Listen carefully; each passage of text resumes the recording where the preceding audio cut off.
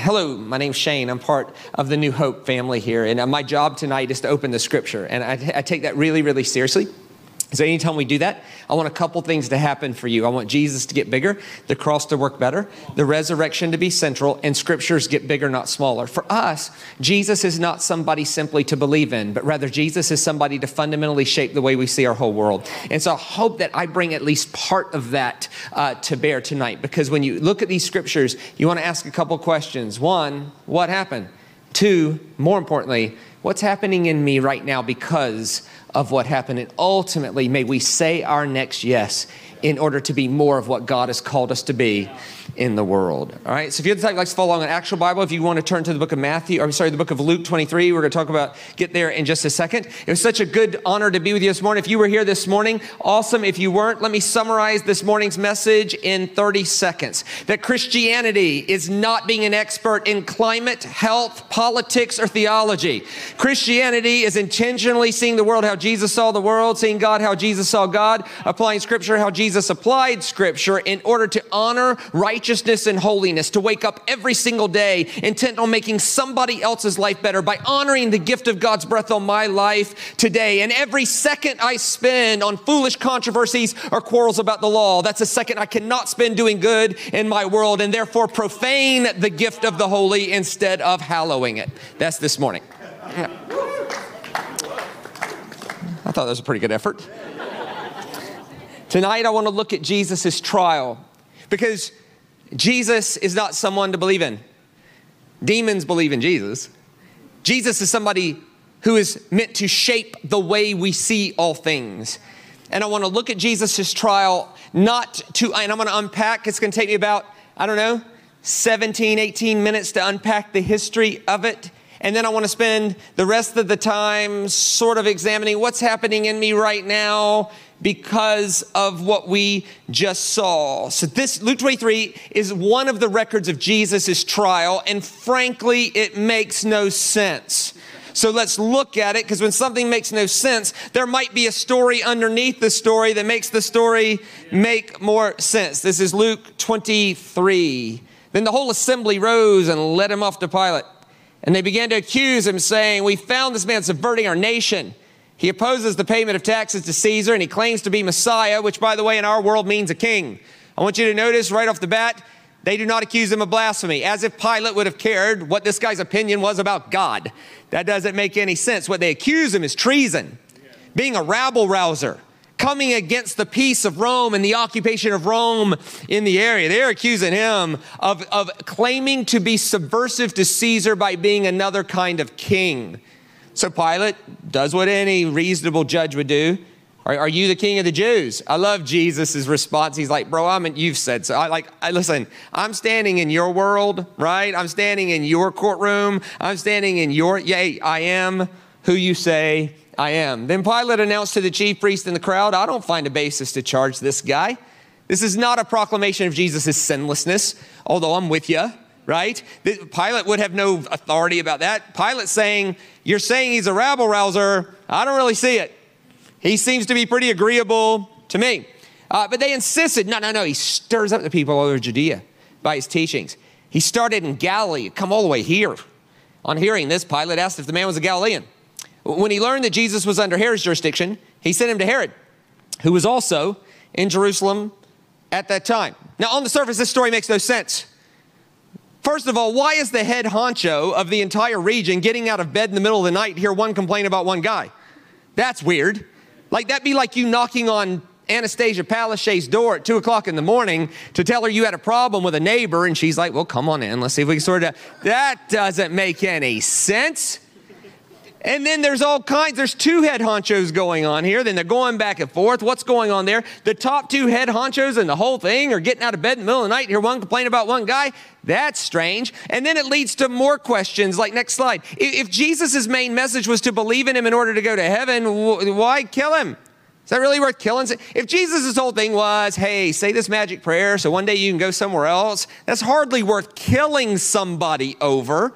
It's hardly rabble-rousing Rome. If Jesus' main message was to take care of the poor, is that really worth killing him? Really? If his main message was, those of you who have, share with those of you who don't, That's not worth killing somebody over. The third question I have is why not kill him yourself? Like, if you really want it, why do you need Rome to do your dirty work? As if there wasn't some sort of backdoor, back alley Jewish contingency that can sort people out. You know, like, hey, let's lure him behind this alley and we got a posse of guys. We're going to sort. Like, it's not like that wasn't around, but they needed Rome to do it. Why do you need Rome to do what you just want to do? That's weird. And fourth, why are both Herod and Pilate even in Jerusalem? They lived in Caesarea. Why, if you have a mansion on the Mediterranean Sea in Caesarea, would you ever want to come to Jerusalem, which is sort of hotter and dirtier, and it's where the lower class people live? Why would you? Nothing in this story makes sense. And when nothing makes sense, that normally means there's a story underneath the story that makes the story make more sense. I happen to know that story. Or I've really just wasted all of your time. I'm going to share it with you. And hopefully it makes the whole thing explode. To understand this, we got to understand the rule of Rome. See, in 44 BC, there was this guy named Julius Caesar. It's amazing. He successfully united the whole world under one rule. He claimed to be God in flesh. As a matter of fact, the Roman historian Virgil said, in the fullness of God was found Julius Caesar, and no other name on earth by which men can be saved other than the name of Caesar. Does that sound familiar? They said he would bring peace on earth and goodwill to all men and would multiply bread for all people. This was Julius Caesar. He's a very busy guy uniting the whole world. He also invented the salad. He was an amazing dude. Amazing guy. If you know your story, you know that eventually he got killed by being stabbed in the back by his best friend, a guy named Brutus. This sort of hurt his God claims, right? Follow along. Like, the idea was, if you were God, you should have seen that coming, right? People shouldn't be able to stab God in the back. That'd be weird. So Julius Caesar dies. Well, his adopted nephew, a guy named Octavius, who saved him from behind enemy lines in a place called Gaul. Julius Caesar was so impressed by that, he adopted him as his adopted son. He was actually his great nephew, and he named him the heir to be the next Caesar. That guy's name was Octavius, who took on the title Caesar Augustus, which is a very familiar one for us. So Caesar Augustus is like, look, I need to pounce on this, right? So he says, hey, my father was God. That makes me the son of God. Now, this is where it gets a bit interesting, right? At Julius Caesar's funeral, it says that a strange star appeared in the sky. Roman historians say that it lit up the day and night sky for 7 days. Obviously a bit of an exaggeration, but what they said was it was such a strange star and so bright that it appeared and then it shot across the sky and lit up the day and night sky for 7 days. So Caesar Augustus pounces on this. He says, see? That proves that my father was God, and he is now just ascended to the heavens to take his seat amongst the council of the gods. Now think about that. If you're in a primitive sort of world with no telescopes, and at the moment of a funeral where a guy who said he was God is being honored, a strange star appears and shoots across. This was unbelievable confirmation that this guy was actually God, and he was taking a seat amongst the councils of the gods. Now, astronomers know now that it was a comet that came really close to Earth. They've named it Caesar's Comet, and with the right computer program, they can tell you where in the universe this thing is circling now. But back then, they just thought a strange star appeared in the sky. So Caesar Augustus pounces on this, and he's got to get word from Spain to India that he is God in flesh, and it's been confirmed by a strange star in the sky. If you're not paying attention, come back to me now. Caesar Augustus claimed to be the son of God, and this was confirmed by strange star appearing in the sky. Now, how do you get word about this from Spain to India? There's no internet, there's no social media, there's no news. How do you get word around? So in the early Roman Empire, if they wanted to get word around the empire, they printed it on money. The reason is because money found its way around the empire. So Caesar Augustus minted this coin. Next slide. If you could bring up the slide with the coin, Zoe. This is the Caesar Augustus star coin. You can see Caesar Augustus there on the left, and on the right is the tail side. It's a giant star, and around that star, it says God saves us. So Caesar Augustus minted this coin that ran around the world that said, hang on, I'm the son of God, and this has been confirmed by a giant star in the sky. Can you see where in Matthew, where the people come, the wise men come from the east, and they look for the king of the Jews, and they said, we have seen his star. In other words, Caesar has his star, our guy has his star. Let's see which one ultimately wins. out. So he confirmed this with strange stars and with coins. So Caesar Augustus said, hey, since I'm the Son of God, I should be worshiped. And since I'm the Son of God, I should be worshiped primarily. So Caesar Augustus instituted a 12-day celebration of his birth. It lasted from December 19th to December 31st every year, and he called it, and this is true, Advent. It was called the Advent of Caesar Augustus, and it led up. The Roman Empire changed New Year's Day to conform to the end of the 12-day celebration of Caesar Augustus's birth that lasted from December 19th to December 31st. On the first day of Christmas. So you have all of this going on. In 37 BC, there was a king that you might be familiar of. His name was Herod the Great. And Herod the Great sided with Caesar Augustus in a civil war against Brutus and Pompey. This was a great move because Caesar Augustus destroyed the rebellion in something called the Battle of Philippi, another message for another time. Caesar Augustus awarded Herod the Great's loyalty by awarding him with a token kingdom of Israel. In 4 BC, Herod the Great died. Caesar continued to honor Herod's loyalty by splitting the kingdom of Israel into 3 regions: the Judean region in the south, the Galilean region in the middle, and the northern region. The northern region he gave to Herod's son Philip. The Galilean region he gave to Herod's son Herod, and the Judean region he gave to his son Archelaus. Now, in 22 AD, Archelaus made such a mess of Judea that they banished him to Gaul and replaced him with a guy named Pilate.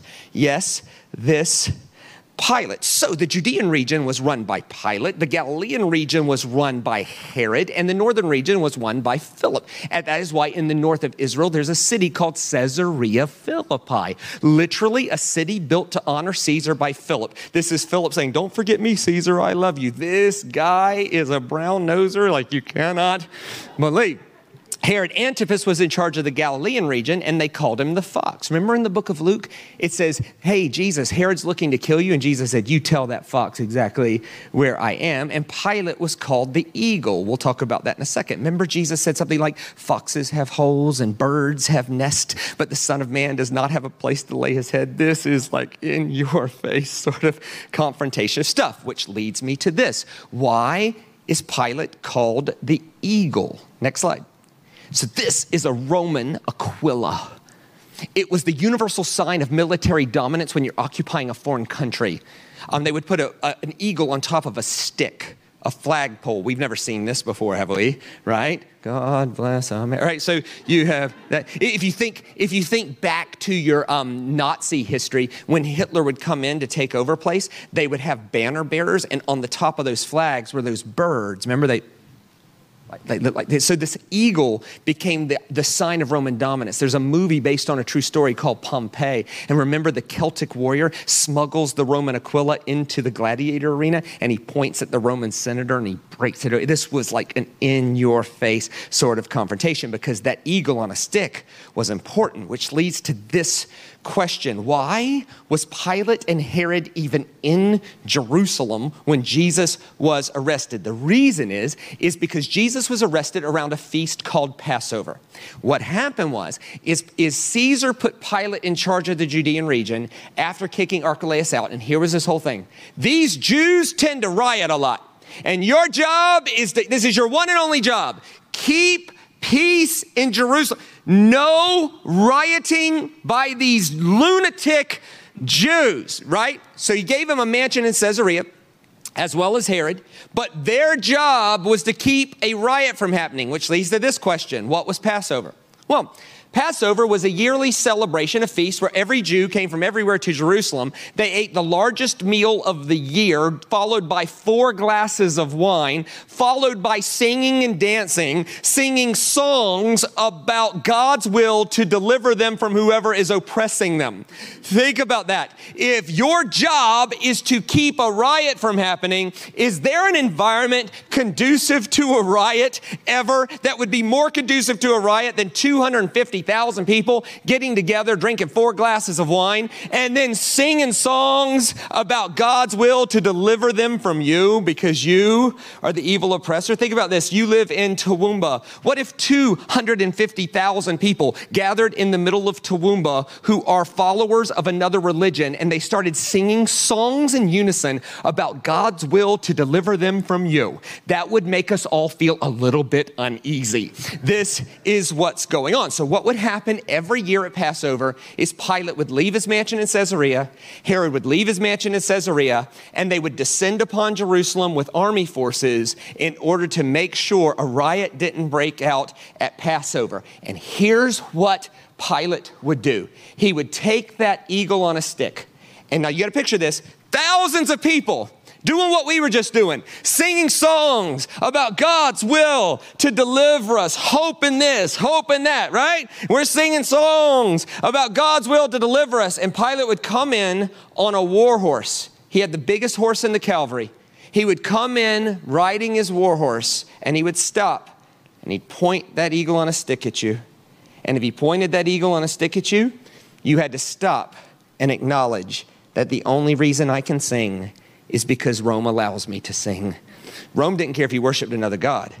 Rome just wanted you to know that your God himself submits to Rome. As a matter of fact, in the 20s BC, Herod the Great, to show his loyalty to Rome, put a giant aquila, a giant eagle, over the top of the temple in Jerusalem, essentially saying, even our God surrenders to Rome. 4 overzealous rabbi students climbed the pole and pulled the eagle down. They burned them alive. Again, any thought you've ever had, boy, can you believe how bad this world is? Please consider it's actually better than it's ever been. This is not just a story about one guy's trial or one group's feast. This is a story about me, and it's a story about you, and it's a story about Jesus not just wanting to get us to heaven when we die, but to take on all the eagles on a stick everywhere. This is about, we can sing all the songs we want to, as long as we acknowledge there's something else over our life. The eagle on a stick is that idea that says, hey, sing whatever you want, but when you go to bed at night, you know that anger's got you, you know worry's got you, you know anxiety's got you, you know your lust has got you, you know your fear has got you. That eagle on a stick is everything that reminds us that there is something else other than the power of Jesus that is at work in our lives. And so Pilate would come into Israel in Passover riding a war horse. Hang on a second. Who also entered the city at Passover?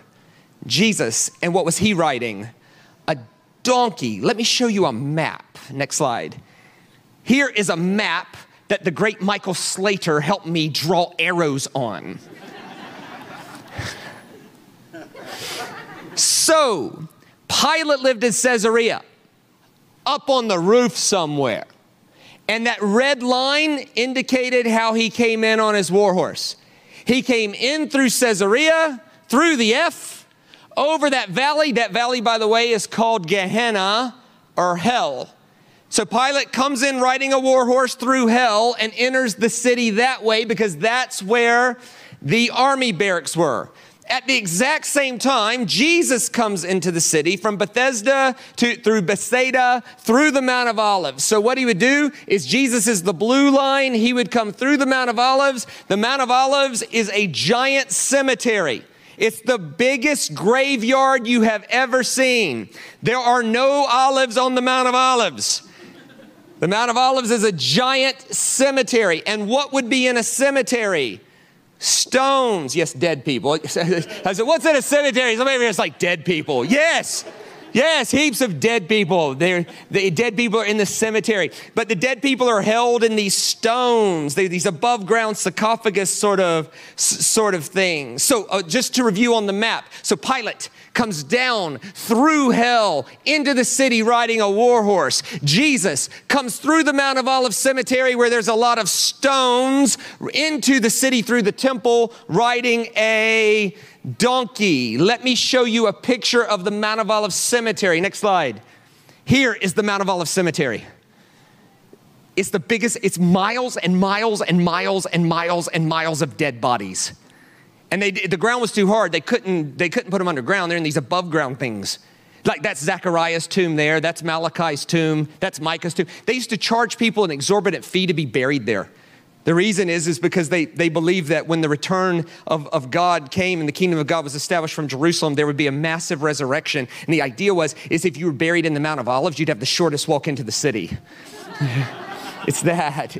As you can see, you got a road that goes down the Mount of Olives where there's buses now. That's the road Jesus would have taken just without asphalt and cement. It would have been more of a dirt road. Next slide. Here's an up close view. This is me standing on the road. It's just dead. There's a dead person in there. And that tells you all about it. And they're in there, and that's what Jesus was riding his donkey through at the Mount of Olives. Next slide. So as a review, Pilate comes down through the F riding a war horse in hell. Jesus comes through the Mount of Olives Cemetery where there's a heap of gravestones, riding a donkey to enter the city through the temple. Now, that is my best effort explaining the geopolitical and religious history of the story. With that as the backdrop, let's see if we read the story a bit differently. Next slide. This is Luke 21. Each day, Jesus was teaching at the temple. And each evening, he went out to spend a night on the hill called the Mount of Olives. How clever is that? Hey, that makes sense. It's just right there. First of all. Second of all, have you ever had a moment where you were just sick of people? And you just wanted to is there a better way to get away from people than to camp out between the gravestones? Imagine that. Somebody, where's Jesus? I want to talk to him. Well, you can go find him, bro. It's the middle of the night. He's out there amongst those gravestones somewhere. I'm good. I'm good. And all the people came early in the morning, to hear him at the temple. Of course they did. This is Matthew 21. As they approached Jerusalem and came to Bethpage on the Mount of Olives, Jesus sent 2 disciples, saying to them, "Go to the village ahead of you, and at once you'll find a donkey tied there with a colt beside her. Untie them and bring them to me. If anyone says anything to you, say that the Lord needs them, and he'll send them right away." This took place to fulfill what was spoken through the prophet. "Say to daughter Zion, see, your king is coming to you, gentle and riding on a donkey, on a colt, the foal of a donkey." Now in Hebrew, this is a remez. This is a hint or an allusion. When the Jewish people in the first century quoted half of a prophecy, they were assuming that the people listening would complete what they couldn't say. It's called a remez. It's like these people had memorized the whole Bible. So it's like if I said, "Hey, remember, for God so loved the world that he," and you go, "Oh, gave his only begotten," right? It would be that, right? So in this instance, Matthew quotes half of a prophecy from Zechariah. Here's the question.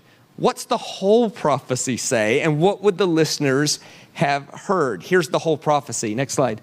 "Rejoice greatly, daughter Zion. Shout, daughter Jerusalem. See, your king comes to you, righteous and victorious, lowly and riding on a donkey, on a colt, the foal of a donkey." That's what Matthew quotes. Here is the end of the prophecy from Zechariah. "And I will take away the chariots from Ephraim and the war horse from Jerusalem, and the battle bow will be broken, and the glory of God will come from sea to shining sea." This is an end. Can you see why Matthew left the end of that off? He was partial to living. This is the people they're going, hang on, remember Zechariah? When you see your king coming in on a donkey, that's not simply just the way to heaven. That is not simply just the forgiveness of sins. That is spelling the beginning of the end of the guy on the war horse. That the guy on the war horse is fixing to be taken out by the guy on the donkey. This was the end of oppression. Now, this is Luke 19. Check this. When they came near the place where the road goes down the Mount of Olives. Hold on. The road going down the Mount of Olives is in the middle of a cemetery, right? When they go down the Mount of Olives, the whole crowd of disciples began joyfully to praise God in loud voices for all the miracles they had seen. Remember, this is Passover. They're already given to singing. We're singing songs about God's will to deliver us from whoever's oppressing us. Then in the middle of that, this guy comes in on a donkey and somebody reminds them of a prophecy. This is only rallying them up even more. Blessed is the king who comes. Then what's going to happen here? What's going to happen is smart people are going to say, hush. Why? Who's on the other side of town coming in on a war horse? Pilate. And if Pilate hears you singing about a new king, they're going to hang us all on trees. The idea is smart people are going, can we hold this down for 7 days till at least he's out of here? right? But these people are intent. They're singing, man. Blessed is he who comes in the name of the Lord. Peace in heaven and glory to God in the highest. And some of the Pharisees in the crowd said to Jesus, Rabbi, rebuke your disciples. Watch what he says. Next slide. And I tell you, he replied, if they keep quiet, even the stones will cry out. Where was he? He's in a cemetery. In other words, this is happening one way or the other. You're either with me or we'll have a resurrection. Your choice. Hey, you're either going to come in this with me or we'll have a bad episode of The Walking Dead right now. Next slide. So here's our map. So Pilate came in on a war horse through hell. Jesus comes in on a donkey into the temple of God. And that is my best effort exploring the scripture. Let's spend a few minutes asking what's happening in us right now because of what we just explored. What does this story teach us? Not about what to believe, but how to fundamentally shape the way we see our whole world. Jesus should not just be somebody to be believed in. The way he saw the world, the way he saw God, the way he applied scripture should inform the way we see all things. There's a couple ways we can say this. Next slide. There's two ways to build your life: as a ruling empire or a humble servant. There's two ways to get where you want to go in life. You can rule my way or the highway, or there's a better way to live. The way Jesus taught us to live was to come up underneath people and serve them. Maybe we could say it this way if that doesn't ring for your heart. Let's say it this way. There's two ways to build your life: as an oppressor or as a liberator. There's two ways to do it. You can oppress people. You can get your way by making sure you lord over them and oppress them, or you can get your way by being part of their liberation process, their liberation story. Maybe we can say it a third way. There's two ways to build your life: from the gates of hell or from the house of God. You can bring hell to your whole world, or you can be known for being the person bringing heaven to your whole world. Heaven and hell are not primarily places we're supposed to think about going when we die, although we honor both of those and we say, yes, that's important. But right here in Toowoomba, we have a choice to bring hell to our world, or we can be a part of bringing heaven. Maybe the easiest way to remember tonight is this: there's two ways to build your life: on the back of a war horse or on the back of a donkey. You can live your life as a war horse, or you can live your life as a donkey. Let's be specific. Next slide. There are two ways to handle conflict. You can be a war horse, my way or the highway. You don't do what I say, I'm going to make sure I make you pay. There's always donkey. There's always a better way to humble ourselves and sort of consider the other person better. Like, one of the things that's disappointed me in this whole pandemic thing is the Christians being loud on the internet about their unwillingness to do basically small things to protect the community, as if we're called to exalt our personal freedom at the expense of the good of other people. Come on. There's two ways to do it. We can be war horses or we can be donkeys. There's two ways to deal with tragedy. You know, there's two ways to run your business. You can be a war horse, my way or the highway. My employees bow to me. Of course, if you run your business that way, your employees find a way to cheat you out of time, steal office supplies. But if you come underneath your employees and make them better, what I found is they'll do whatever they can to make that business better for you. There's two ways to live your life: as a war horse or as a donkey. There's two ways to lead your ministry. You can be a war horse. Two ways to be a leader: war horse, my way or the highway. There's always donkey, people who get up underneath leaders, people who get up underneath people underneath them and make their life better. Let's say it this way: there's two ways to raise your family. There's two ways to be a husband. You can be a war horse. There's two ways to treat your wife when she does something to disappoint you. You can be a war horse. Refuse to speak to her for days and teach her a lesson about what she must do. There's always donkey. She does something that disappoints you. There's always a better way. There's always, oh, look, the sweet, beautiful mother of my children made a small mistake. But because of everything else she brings to the table, we're going to overlook that and call it even. There's always donkey. Like, every married person ever has paid the price for being right about a momentary mistake, but lost the battle over long-term peace. Why would we do that? There's two ways to be a wife. There's worse. My way or the highway. Hey, if mama ain't happy, ain't nobody happy. You could do that. Can be a critical, cantankerous, possessive, jealous, horrible person that your husband secretly prays for a comet to come to earth to bring him sweet relief from you. You can. There's two ways to respond when he leaves his underwear on the floor for the 18,000th time. There is. There's warhorse. Pick up your underwear, you stupid idiot. Of course, we failed to realize that in that moment, a guy who would gladly die for the whole family if an intruder came in, you've insulted his intelligence over a pair of underwear. There's always donkey. Oh, look. The respectable, integrous, hardworking father of my children, a man who would gladly die for all of us, has left his nasty, stinking underwear on the floor. But you know what? Because he would gladly die for all of us, if an intruder came in tonight, I'll pick that up and we'll call that even. It's always donkey. Now you men, pick up your nasty drawers and light a match every now and then. You're disgusting. There's two ways to deal with disappointment. There's worse. Can let everybody know where your rights have been violated. There's always donkey. There's getting together in a community meeting to brainstorm about how followers of Jesus can spend 100% of their energy doing good in their world and no energy on controversies or quarrels about the law. Maybe let's say it this way. There's two ways to handle it when things don't go your way. There's two ways to build your life. You can do it on the back of a war horse, or you can look like Jesus, where everything comes from the back of the donkey. And here's the beauty of the story.